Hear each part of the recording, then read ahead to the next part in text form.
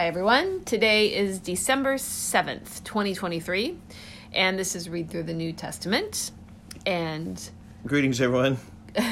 Today we are going to read Mark chapter 12, verses 28 to 44, and 2 Corinthians chapter 1. Starting a new book, 2 Corinthians. Okay. Oh, and also Jamesy. Jamesy, Danny, to our Nepali listeners. listeners. Yep. Please leave a review so we know you're actually listening in Nepal. That would be great. Yes, we would love to find out. Yeah, we just kind of heard the statistic that you were, and hopefully you still are. Yes. Yep. Okay, verse 28 of chapter 12. We're continuing on with these people asking Jesus questions to try to trap him. Okay, verse 28. And one of the scribes came up and heard them disputing with one another, and seeing that he answered them well, asked him, "Which commandment is the most important of all?" And Jesus answered, "The most important is, 'Hear, O Israel, the Lord our God, the Lord is one. And you shall love the Lord your God with all your heart, and with all your soul, and with all your mind, and with all your strength. The second is this, you shall love your neighbor as yourself. There is no other commandment greater than these.' And the scribe said to him, 'You are right, teacher. You have truly said that he is one, and there is no other besides him. And to love him with all the heart, and with all the understanding, and with all the strength, and to love one's neighbor as oneself is much more than all whole burnt offerings and sacrifices.'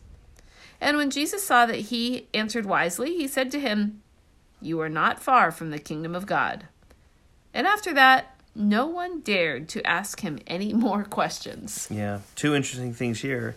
And I've heard people say many times, like, what's the gospel? Oh, it's love God and love our neighbor. And that's what this guy was doing. And Jesus says, well, you're close, but it's not quite. Right? Right? Like the rich young ruler. Like the rich young ruler. Right? You're close, but really it's trusting in Christ, which it is, which will manifest itself in loving God and love the neighbor. That's the first comment. Second comment, no one dared ask him any more questions. Yeah. Right? So they asked questions to trap him, and that's going to help form an outline summaries for your chapters. Okay, and then Jesus now zings them with his great question. As Jesus taught in the temple, he said, "How can the scribes say that the Christ is the son of David? David himself in the Holy Spirit declared from Psalm 110, verse 1, 'The Lord said to my Lord, sit at my right hand until I put your enemies under your feet.' David himself calls him Lord, so how is he his son?" And the great throng heard him gladly.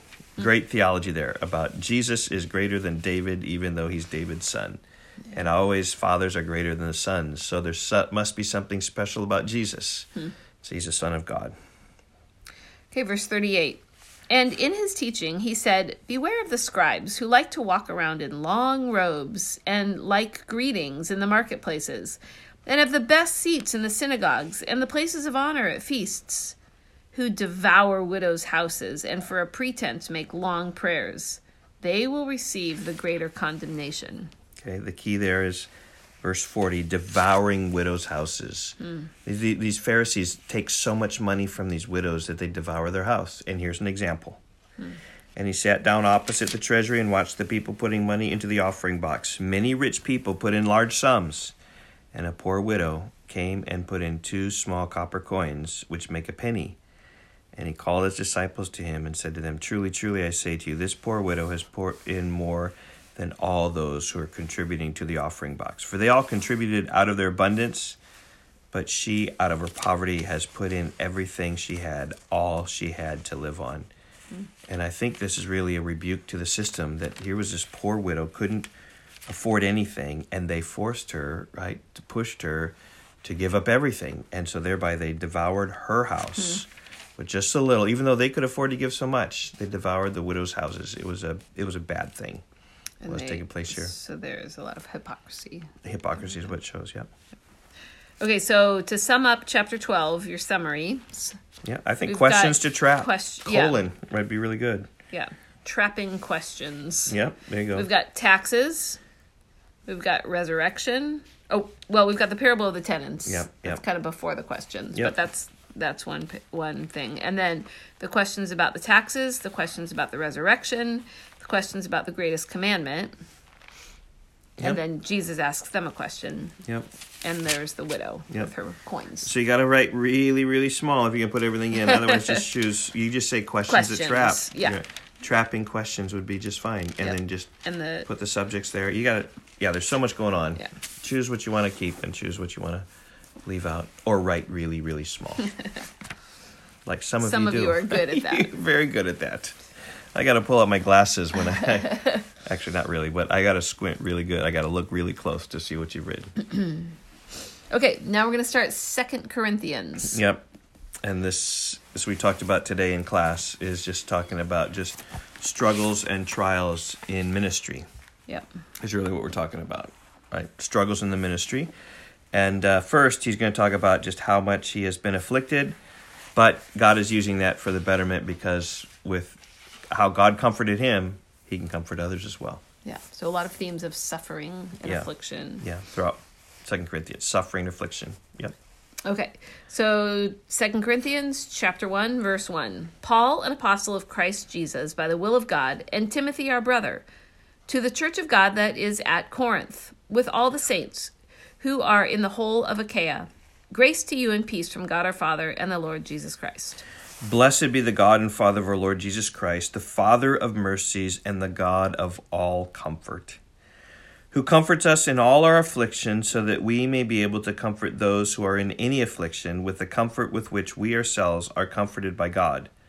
For as we share abundantly in Christ's sufferings, so through Christ we share abundantly in comfort too. If we are afflicted, it is for your comfort and salvation. If we are comforted, it is for your comfort, which you experience when you patiently endure the same sufferings that we suffer. Our hope for you is unshaken, for we know that as you share in our sufferings, you will also share in our comfort.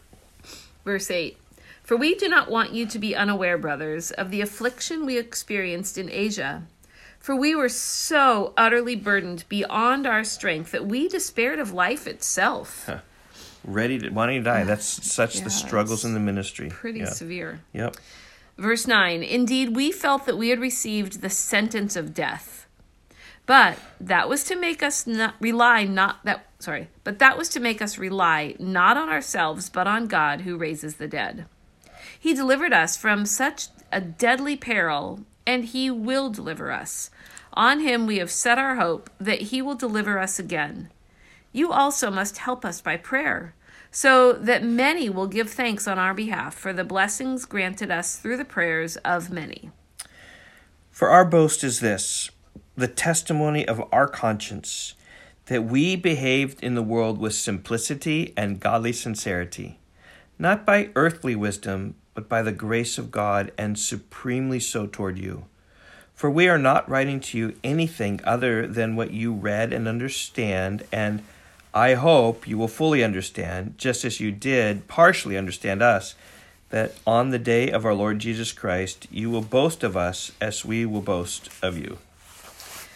Because I was sure of this, I wanted to come to you first, so that you might have a second experience of grace.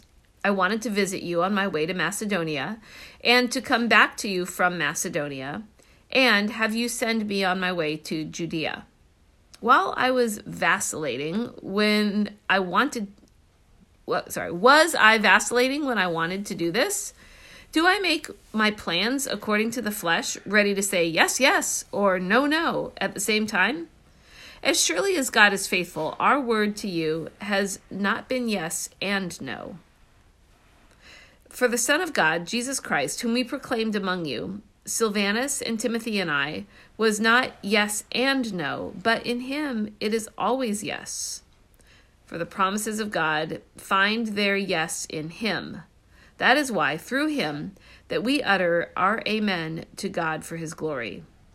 And it is God who establishes us with you in Christ, and has anointed us, and who has also put his seal on us, and given us his Spirit in our hearts as a guarantee.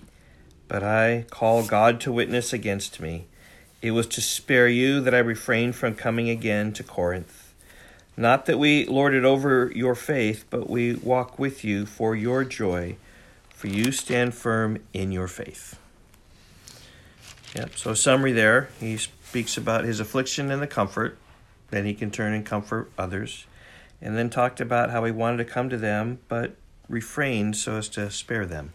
So there's something about how he changed his plans that they're kind of confused about. Yeah. And he's trying to explain that. Yeah. Oh, he's not trustworthy. He changed his plans. He said he was coming, but wasn't coming. Yeah. So he's trying to explain his change of plans. Yep.